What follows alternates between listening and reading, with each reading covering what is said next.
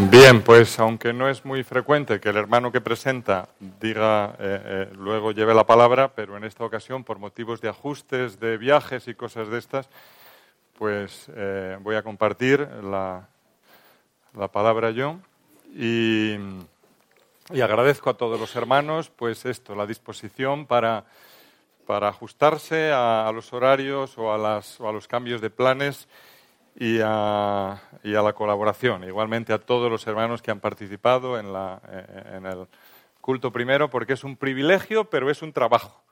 El servir al Señor es un privilegio, pero nos cuesta trabajo y esfuerzo, pero es necesario y de bendición. Así que ánimo en todo lo que tiene que ver con el servicio del Señor. Tal vez sea un texto un poco denso el que quiero compartir con vosotros allá en 2 Corintios capítulo 3 en esta mañana. Pero es un texto con el que el Señor pues me ha enseñado y un texto que creo que tiene mucho que ver con nosotros, con nuestro andar diario, con nuestro conocer al Señor y también con nuestros sufrimientos y con nuestras dificultades. Así que el texto que os propongo tener delante son los capítulos 3, 4, 5 y 6 de 2 Corintios. Si bien no vamos a hablar lógicamente de todo, pero vamos a hablar de algo que yo he titulado con un título que viene aquí en la Escritura, como vamos a ver ahora, que se llama el ministerio del Espíritu. El ministerio del Espíritu. ¿Qué es esta cosa tan rara? Pues bueno, es lo que queremos ver ahora. Dice allá en 2 Corintios, capítulo 3, y voy a leer los versos 6 al 8. Dice el cual, es decir, está hablando de Dios, el final del versículo 5, dice que nuestra competencia, a propósito, nuestra competencia proviene de Dios, el cual asimismo nos hizo ministros competentes de un nuevo pacto, no de la letra, sino del Espíritu. Porque la letra mata, mas el Espíritu vivifica. Y si el ministerio de muerte grabado con letra en piedras fue con gloria, tanto que los hijos de Israel no pudieron fijar la vista en el rostro de Moisés a causa de la gloria de su rostro, la cual había de perecer, ¿cómo no será más bien con gloria el ministerio del Espíritu? Y ese es el título de nuestra meditación o nuestro estudio bíblico en esta mañana. Ministerio del Espíritu. ¿Qué es un ministerio? Podemos preguntarnos. No sé, en otros países, en España, tenemos 13 ministerios en el gobierno. Pues todos conocéis alguno y cuando lo mencionamos, pues enseguida viene la cara del ministro que aparece en la televisión para explicarnos pues dónde está el problema y qué han aportado. Así tenemos el ministro de Justicia, que ¿quién es? El señor Rafael Catalá. El de Asuntos Exteriores, que es Dastis, que también le tenemos vista la cara. Al que menos simpático nos cae es el de Hacienda. Orten le imita muy bien, es el señor Montoro. Cristóbal Montoro Romero, se apellida igual que yo. La ministra de Defensa, María Dolores de Cospedal, una mujer defendiendo el país, para que esté bien defendido. Bueno, ministerios, pero ¿qué implica cada uno de estos? Cada ministro, cada ministerio es un organismo, es una institución que tiene un fin determinado y que su propósito es acometer tareas determinadas con eficacia. Y qué importante es que ellos y los ministerios cumplan su objetivo para que el país funcione. El ministerio del Espíritu. ¿Cuál es el propósito de esta institución en el que Dios mismo está a la cabeza? La palabra ministerio define un cargo, un empleo, un oficio, una ocupación. Es decir, no es un título que se da a alguien para, algunos a lo mejor se han pensado esto, para cobrar grandes cantidades de dinero sin más y después cuando terminen que tengan su paga vitalicia, no. Es para desempeñar una función importante que tiene que ser eficazmente desempeñada. La ocupación, la tarea, la labor, es decir, el ministerio del Espíritu, es lo que nos va a ocupar en nuestro estudio de hoy. No solo es el ministerio del Espíritu, sino que es el ministerio de aquellos a los que el Señor ha involucrado en este privilegio, en esta tarea. Y en este caso, en el caso que estamos leyendo, como vamos a ver, se trata de Pablo y de sus compañeros. Capítulo 4, verso 1. Estaría bien los que tenéis Biblias que las tengáis abiertas delante, en 2 Corintios 3, 4, 5 y 6. 4.1 dice, por lo cual, teniendo nosotros este ministerio, dice Pablo, nosotros, plural, hay unos cuantos que están en ese organismo, en esa institución, si caben estas palabras. Dice, teniendo nosotros este ministerio, es decir, formando parte de este equipo, según la misericordia que hemos recibido, porque entrar a formar parte de esta labor es un privilegio, dice, no desmayamos. Hemos recibido una tarea importante, la vamos a llevar con eficacia. Así que Pablo forma parte y sus compañeros, pero también nosotros tenemos parte en ese llamado al ministerio del Espíritu. 3 cosas propongo que meditemos en este extenso pasaje. 3 cosas que empiezan por M. La primera, vamos a ver acerca de maravillas, cosas maravillosas, encubiertas o descubiertas. Y vamos a hablar de la grandeza de ese ministerio. En segundo lugar, vamos a hablar de muerte que genera vida y lo que supone ese ministerio para aquel que está dentro. Lo que supone el ministerio. Y en tercer lugar, si tenemos tiempo, mensajero de reconciliación y salvación. Vamos a hablar del mensajero de reconciliación y salvación y vamos a hablar del mensaje que transmite el Espíritu de Dios, el mensaje de este ministerio. Si tuviéramos que resumir todo lo que vamos a hablar en una sola frase, pues podría ser algo de esto, para que tengáis idea de por dónde va. Las glorias del Señor se transmiten por sus siervos en debilidad y llevan al hombre a la reconciliación con Dios y a la salvación. Esa es la tesis. Las glorias del Señor se transmiten por sus siervos en debilidad y llevan al hombre a la reconciliación con Dios y a la salvación. Vamos adelante. Maravillas. Maravillas encubiertas o descubiertas. Desde el capítulo 3.6 hasta el 4.6, propongo yo que podría ser el tema o el título que podríamos ponerle. Vamos a hablar de la grandeza de ese ministerio. Y hablamos de maravillas. ¿Y por qué elijo este tema, o este título, o este nombre? Pues porque estamos hablando de algo supremo, algo excelente. ¿Y cómo se definen esas cosas que son tan grandes que parece que no encontramos la palabra? ¿Qué palabra usar para hablar de lo más grande? Dice el versículo 8, ¿cómo no será, del capítulo 3, cómo no será más bien con gloria el ministerio del Espíritu? Porque si el ministerio de condenación fue con gloria, mucho más abundará en gloria el ministerio de justificación. Porque aún lo que fue glorioso no es glorioso en este respecto en comparación con la gloria más eminente. 11. Porque si lo que perece tuvo gloria, mucho más glorioso será lo que permanece. No hace falta que os pregunte cuál es la palabra que más aparece en todos estos textos que hemos leído, ¿verdad? En el texto se utiliza una y otra vez la palabra gloria. Algo glorioso, algo supremo, algo impactante, algo que deja a la gente con la boca abierta, que tiene toda la relevancia y toda la prioridad. Algo que acapara por completo la atención.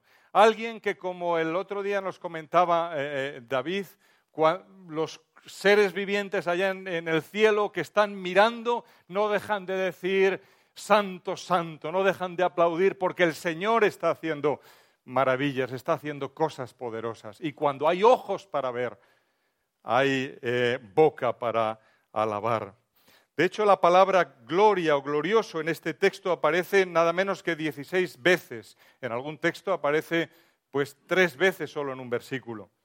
Así que sin duda que está claro el énfasis. Nos está hablando de algo grande, algo que acapara por su relevancia, no todo el sentido de este pasaje, o no solo eso, sino la razón de ser del escritor.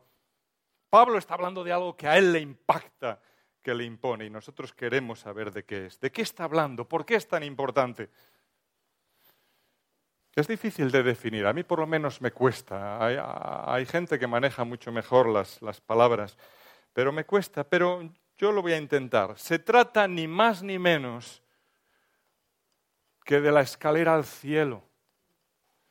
Dicho de otro modo, de un encuentro y un descubrimiento real con el Dios real que anhela nuestra vida, que hemos estado buscando, que hemos estado deseando, con el Dios creador, con nuestro origen.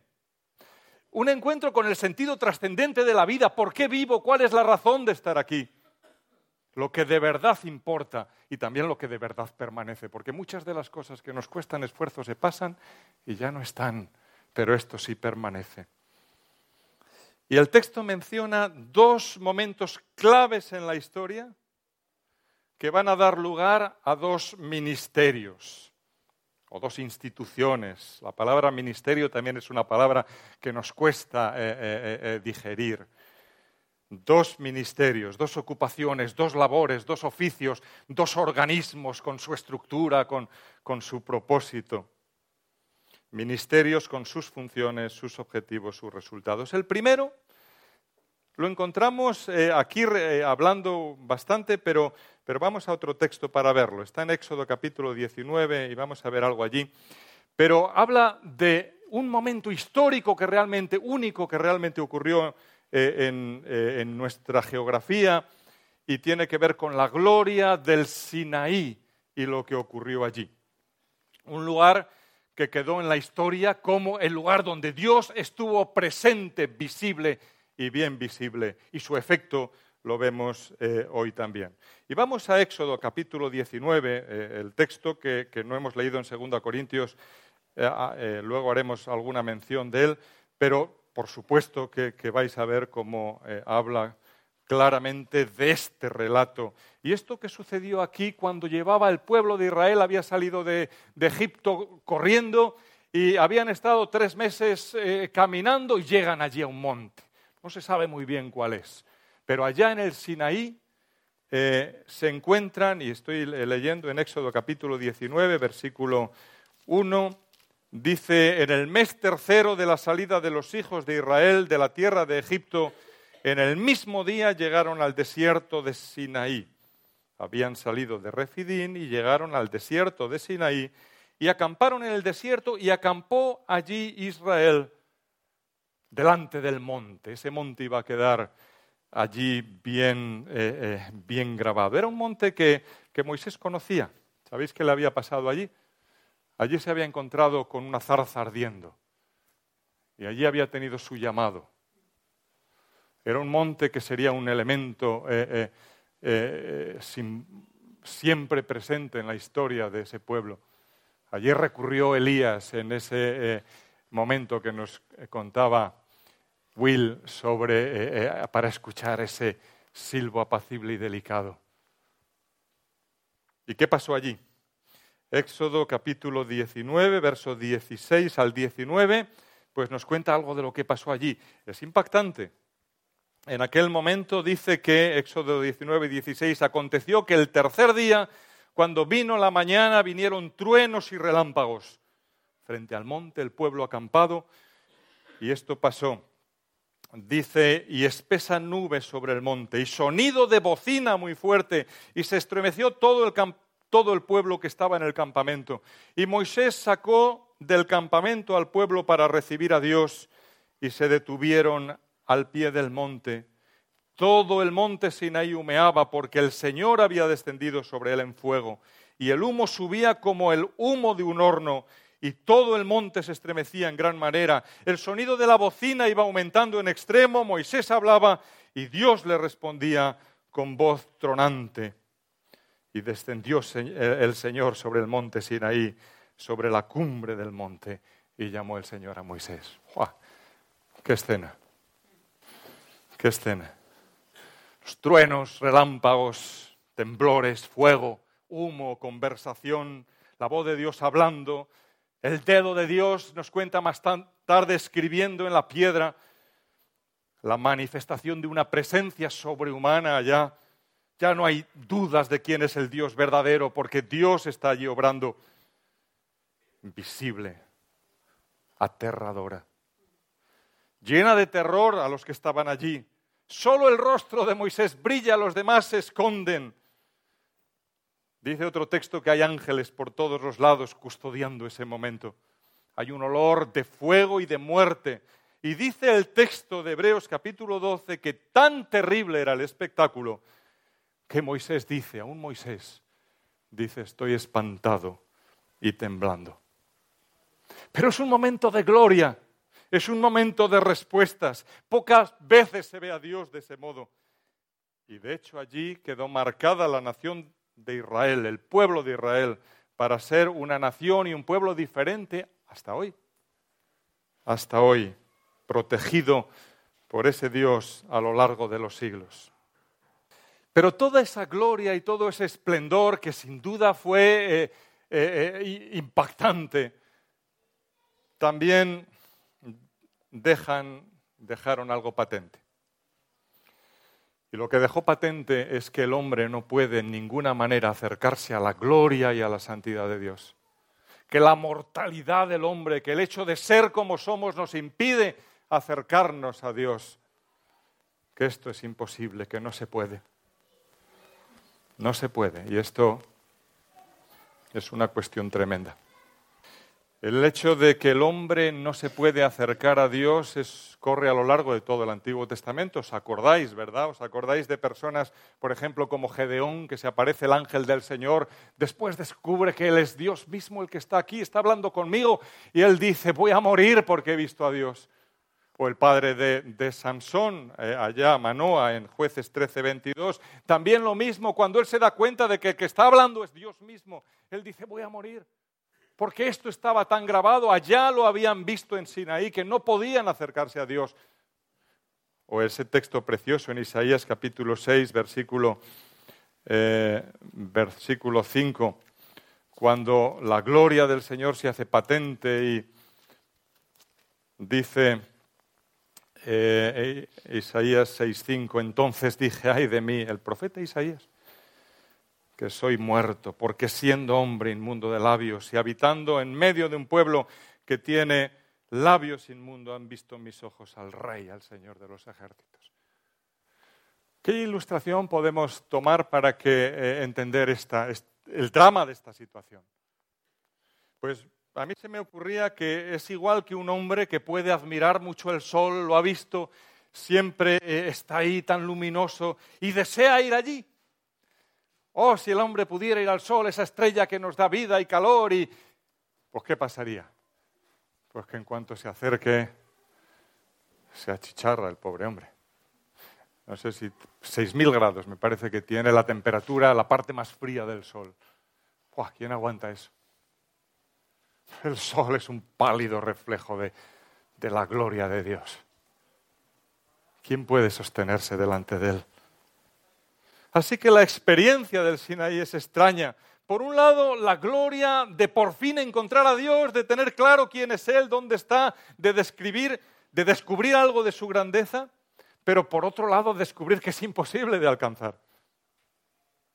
Y aquí nuestro texto empieza a hacer ya esa comparación entre dos ministerios. Uno que se posiciona en el Sinaí, lo que sale de allí, y la propuesta que allí viene, y otro nuevo, diferente. El primero tiene que ver, y volvemos a nuestro texto de 2 Corintios, el primero tiene que ver con lo sucedido en el Sinaí y lo llama, fijaros, versículo 7, 2 Corintios 3:7, el ministerio de muerte. ¿Por qué si Dios es un Dios de vivos? Sí, pero resulta que tú y yo no nos podíamos presentar así tal cual porque nos quemamos, porque no podemos convivir con Dios. ¡Qué tragedia! Y aquí lo llama el ministerio de muerte. Si el ministerio de muerte, grabado con letras en piedra, el dedo de Dios escribiendo, fue con gloria, ¿sí? Ministerio de muerte. Y también lo llama ministerio de condenación, versículo 9. Porque si el ministerio de condenación fue con gloria, fue algo glorioso, pero tristemente al que el hombre no pudo tener acceso. Y dice de ese ministerio ¿qué dice? Dice, explicando esto, tuvo gloria, pero fue algo, por un lado dice el texto, que es transitorio, algo temporal, y sobre todo que no consiguió el propósito de unir, de reconciliar al hombre con Dios. Ahora sabemos dónde está Dios y sabemos dónde no tenemos que ir. Muchos pensaron esto. Solo era un anticipo de algo mucho más trascendente, glorioso y definitivo. Pues el otro ministerio, el que describe Pablo aquí, del que Pablo dice además que es ministro, versículo 6 de este capítulo 3, el cual asimismo nos hizo ministros competentes de un nuevo pacto. Yo soy parte, dice Pablo, de ese diferente ministerio. Dice sobre él, al que le llama ministerio del Espíritu, el versículo 8, y ministerio de justificación. Otras versiones traducen ministerio de justicia en el versículo 9. ¿Por qué? Porque su propósito es instaurar la justicia en la persona. Su propósito es hacernos a ti y a mí capaces de ponernos frente a Dios y presentarnos de una manera justa. Y dice de ese ministerio que contiene la gloria más eminente. Versículo 10 y versículo 11 dice, aún lo que fue glorioso no es glorioso en este respecto en comparación con la gloria más eminente. Aquí hay maravillas. Y el versículo 11 dice, si el que perece tuvo gloria, si ese de Sinaí tuvo gloria, mucho más glorioso será el que permanece. Ya estamos situándonos en conocer cuáles son esos dos ministerios del que habla aquí. Pero del primero ya hemos hablado. ¿Cuál es el segundo? ¿A qué evento histórico se refiere? ¿De qué está hablando ahora? Y a lo mejor ya muchos lo sabéis, pero está hablando de Jesucristo en la cruz. En otro momento de la historia, al pie de una gran roca que tiene una forma de calavera en las afueras de Jerusalén, hay un día que hay 3 cruces levantadas y 3 hombres clavados en esa cruz, como tantos que los romanos acostumbraban a colgar. De hecho, está junto al camino y ya la gente ni se para apenas a mirar. Pablo ni siquiera estuvo ahí. Posiblemente era muy joven cuando esto ocurrió. ¿Cómo puede entonces él estar convencido? Y es más, nos puede extrañar, a mucha gente le extrañaba ya entonces. ¿Cómo puede la palabra de Dios enseñarnos que esto es más glorioso que ese espectáculo de Moisés, que la ley y todo lo que sucedió allí con esas luces, sonidos, relámpagos, ángeles, multitudes, cuando nace una nación que tiene una dimensión eterna como sucedió allí? Y ahora dice, esto es mucho más que hay en este ministerio diferente. Un hombre ajusticiado en una cruz como tantos. La diferencia con todos los demás es que la justicia que está pagando aquel hombre ajusticiado no es la suya propia, como todos los demás, sino la mía y la tuya. Esa es la diferencia. Aquel hombre en la cruz era el Hijo de Dios. Y su ejecución y su muerte tienen la validez de declarar justo a todo ser humano que mira con fe a esa cruz. Esa es la diferencia. Eso es lo que no ocurría en Sinaí, sea cual sea su pecado. Y Dios publica este hecho y lo firma en su testamento y crea un ministerio para que ese mensaje salga por todo el mundo. Envía el mensaje a toda la tierra, a todo hombre, y también surge un nuevo pueblo, un pueblo eterno, que es la Iglesia, del cual muchos hoy formamos parte. Ministerio de gloria. Se crea, como digo, un ministerio nuevo, un grupo de gente, un grupo de personas que con Dios a la cabeza tiene como propósito alcanzar a otros para que experimenten el perdón de los pecados y la reconciliación con Dios. Y esta gloria a la que Pablo se refiere consiste en el éxito del ministerio de la justificación, que por la muerte de Cristo el hombre puede ser declarado justo y así puede entrar y participar de esa gloria y de esa santidad de Dios para siempre. Volviendo a la ilustración, es como si aquel hombre que quiere acercarse al sol consigue poder acercarse al sol y no solo no quemarse allí, sino al contrario, puede descubrir que ese es su entorno y su deleite y que su vida es vivir allí en ese ambiente 6.000 grados. Para nosotros nuestro ambiente ahora, nuestra casa, el lugar cómodo por lo que hizo el Señor Jesús en la cruz, es estar alrededor de Dios, del Dios del cielo, del Dios perfecto. Ahora, yo mencionaba antes en el título maravillas descubiertas, porque esto hay que descubrirlo, ver al Señor Jesús. Dice el capítulo 3, versículo 16, que cuando alguien se convierte al Señor, el velo se quita, hay un velo, se quita, y dice, porque el Señor es el Espíritu. Y donde está el Espíritu del Señor, allí hay libertad. Por tanto, nosotros todos, mirando a cara descubierta, como en un espejo, la gloria del Señor, somos transformados de gloria en gloria en la misma imagen, como por el Espíritu del Señor. Porque el secreto del ministerio o la entrada para formar parte del beneficio de esa embajada, de ese propósito de Dios, es poder ver al Señor Jesucristo. El Señor es el Espíritu, dice. Y cuando tú puedes ver al Señor Jesús y puedes recibirle en tu vida, en tu corazón, cuando tú puedes doblar tus rodillas frente al Dios del cielo, ese Dios que ha dado al Señor Jesucristo, entonces tienes entrada. Dice, somos transformados. Estamos hablando de esa transformación necesaria para poder vivir a gusto, para que en la cercanía del Señor, tanto cuando estamos aquí ahora en oración, como cuando estamos inmersos en nuestros problemas, en nuestras situaciones, porque el Señor está cerca, dice, nosotros mirando a cara descubierta como en un espejo la gloria del Señor, somos transformados de gloria en gloria. Se produce esa transformación que nos permite situarnos en esa dimensión donde está el Espíritu de Dios. Pero hace falta verlo. Dice el capítulo 4, versículo 6, Dios que mandó que de las tinieblas resplandeciese la luz, es el que resplandeció en nuestros corazones para iluminación del conocimiento de la gloria de Dios en la faz de Jesucristo. En esta mañana hemos estado hablando de la gloria de Jesús.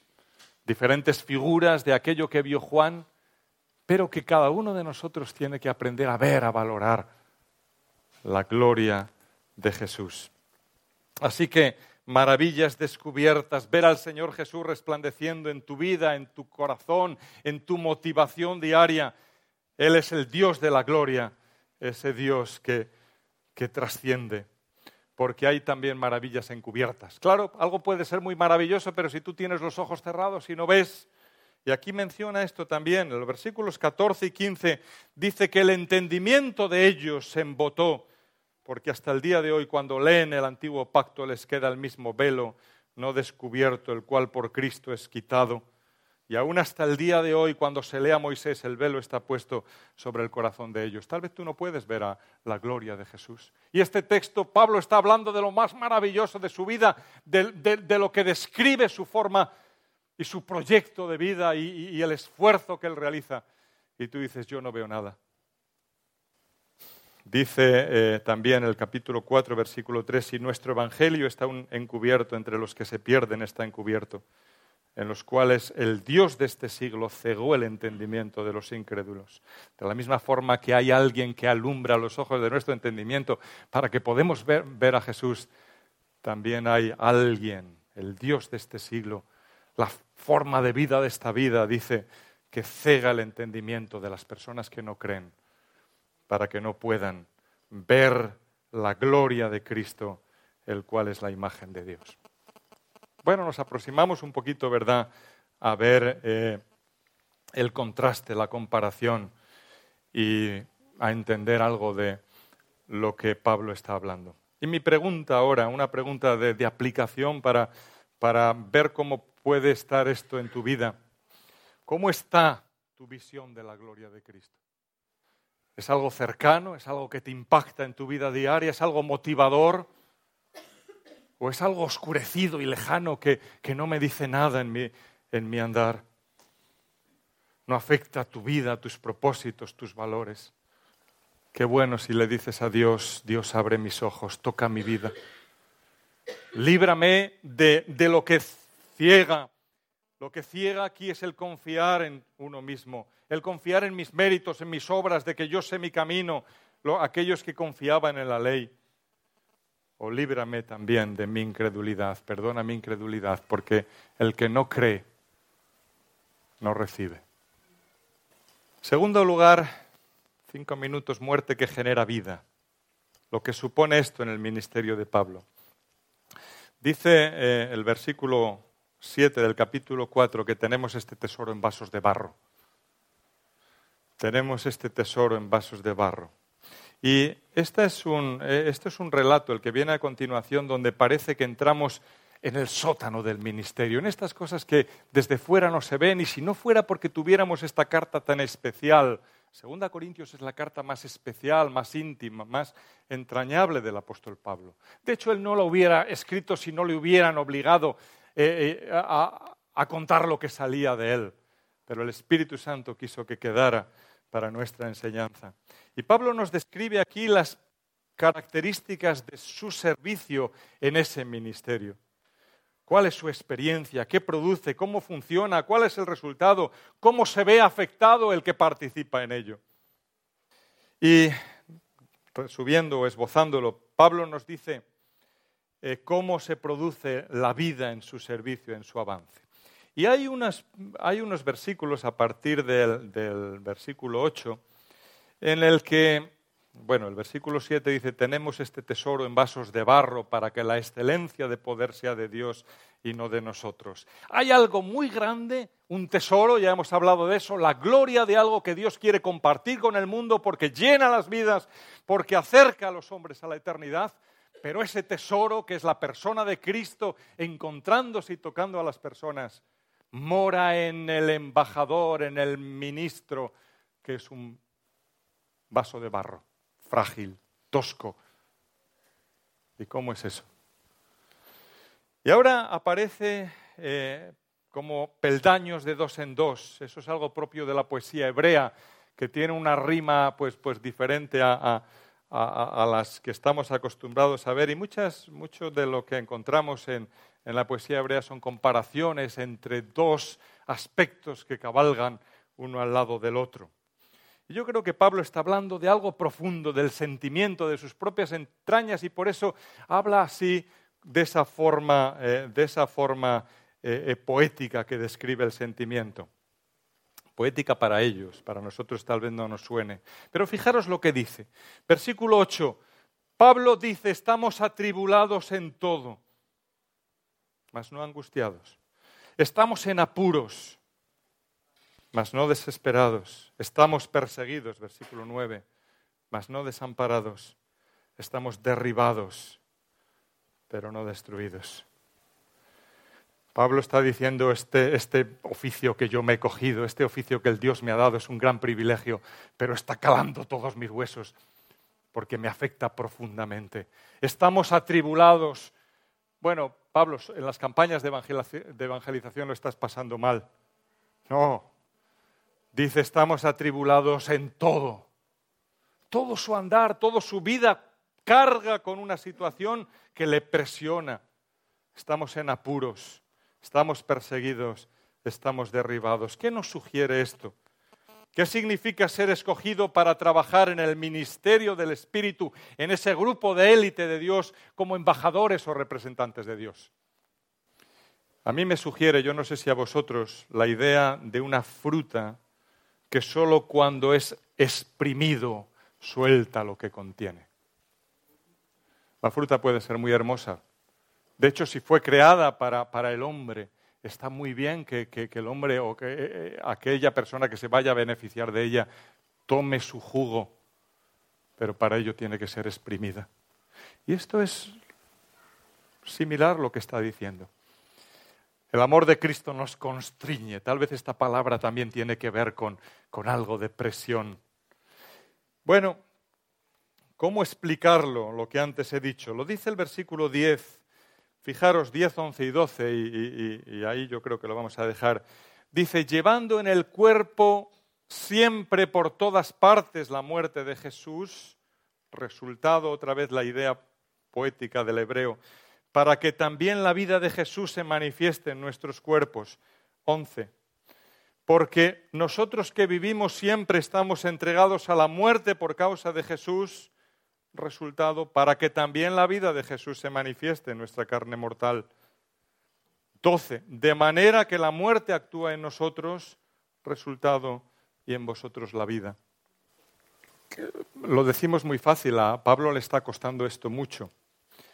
Llevando en el cuerpo, es decir, cómo lleva el ministro de Dios el servicio a Dios. ¿Estamos dispuestos nosotros como parte de ese élite del ministerio, formando parte del grupo que el Señor va a usar a ser ministros, servidores del ministerio del Espíritu? Dice que llevando en el cuerpo, es decir, está hablando de algo que nos va a doler.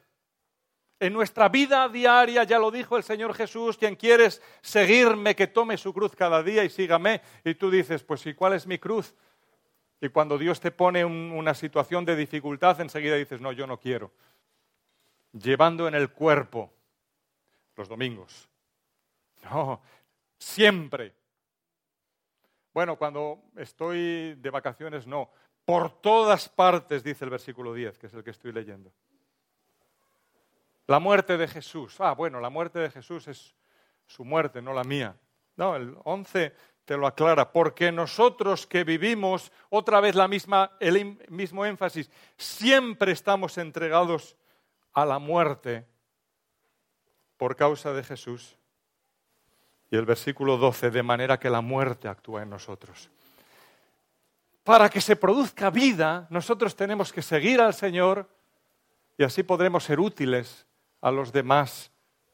Pablo está diciendo esto, llevando en el cuerpo siempre por todas partes la muerte de Jesús, 10, y el resultado para que también la vida de Jesús se manifieste en nuestros cuerpos. Es decir, para que yo pueda ser de bendición para otros. No basta con que me quede en casa, con que venga al culto, con que diga, Señor, te alabo hoy y que cante las canciones, si no tengo que ponerme delante del Señor y decir, Señor, aquí está mi cuerpo, aquí está mi vida como un sacrificio vivo para que tú me uses donde quiera que vaya. ¿Y eso te va a costar dolor? ¿Estás dispuesto? Sí, Señor, estoy dispuesto. Esta leve tribulación momentánea produce en nosotros cada vez más excelente peso de gloria. Una fruta que solo cuando es exprimida suelta el jugo que contiene. Termino con la pregunta de aplicación. ¿Tiene el Señor Jesús servidores aquí de este tipo? ¿Hay aquí algunos miembros del ministerio del Espíritu, como Pablo? Este que transforma a los hombres acercándoles a Dios para toda la eternidad, porque es un ministerio de gloria que realmente proporciona la justicia que nos concede la vida eterna. Este que permite que el Evangelio de Cristo resplandezca en los demás. ¿Te está llamando Dios a ti? Ojalá que haya vasos de barro a través de los cuales brille Cristo. Vamos a orar. Padre Celestial, Señor, gracias. Gracias por la gloria de Cristo. Su gloria es asombrosa, porque en una cruz no hay gloria. Su gloria es su humillación, su humildad. Su gloria es ocupar el lugar que yo merecía. Su gloria es conseguir la justificación, el que mis pecados no me lleven a la muerte, sino que mis pecados hayan sido olvidados, borrados, y que yo y mis hermanos aquí podamos justificarnos delante de ti porque Él pagó nuestro lugar, para que yo y mis hermanos no vivamos para nosotros mismos, sino para aquel que murió y resucitó por nosotros. Y así compartamos, Señor, ese ministerio al que tú nos has llamado, de ser útiles para ti. Señor, gracias por el sacrificio de Cristo. Queremos verlo, Señor. Y si hay alguien que no puede ver a Cristo en su gloria y que no ha experimentado que tú eres el Dios que perdona los pecados y que acercas a través de Cristo a las personas a ti, libres, limpias, santas, puras. Señor, pedimos que tú ilumines su corazón y su mente para que doble las rodillas de su vida delante de ti. Pero también, Señor, recordamos que tú quieres vasos de barro que puedan ser utilizados por ti. Y que, Señor, lo que pides de nosotros es ese seguir, ese obedecer, que nos lleva a sufrir, sí, a llevar la muerte de Cristo en nuestras vidas para que tú seas glorificado y para que otros puedan ver a Cristo en nosotros. No vamos a ganar nuestra salvación, claro, pero queremos, Señor, colaborar en la salvación de otros. Y queremos que sea un privilegio, Señor, queremos verlo así, que a través de lo que tú puedas hacer en nuestras vidas otras personas conozcan a Cristo. Y sentimos, Señor, y vemos que en nuestro alrededor esto hace falta. Que las personas que están indiferentes a nuestro alrededor, nuestros vecinos, nuestros compañeros, nuestra familia, puedan encontrar que Cristo Jesús es el Señor y puedan recibir la salvación. Señor, aquí estamos. Queremos ser ministros competentes de ese nuevo pacto. Pon en nosotros disposición y perdona, oh Dios, nuestro egoísmo y negligencia. Ante ti estamos, Padre. Bendito seas en el nombre de Cristo Jesús. Amén.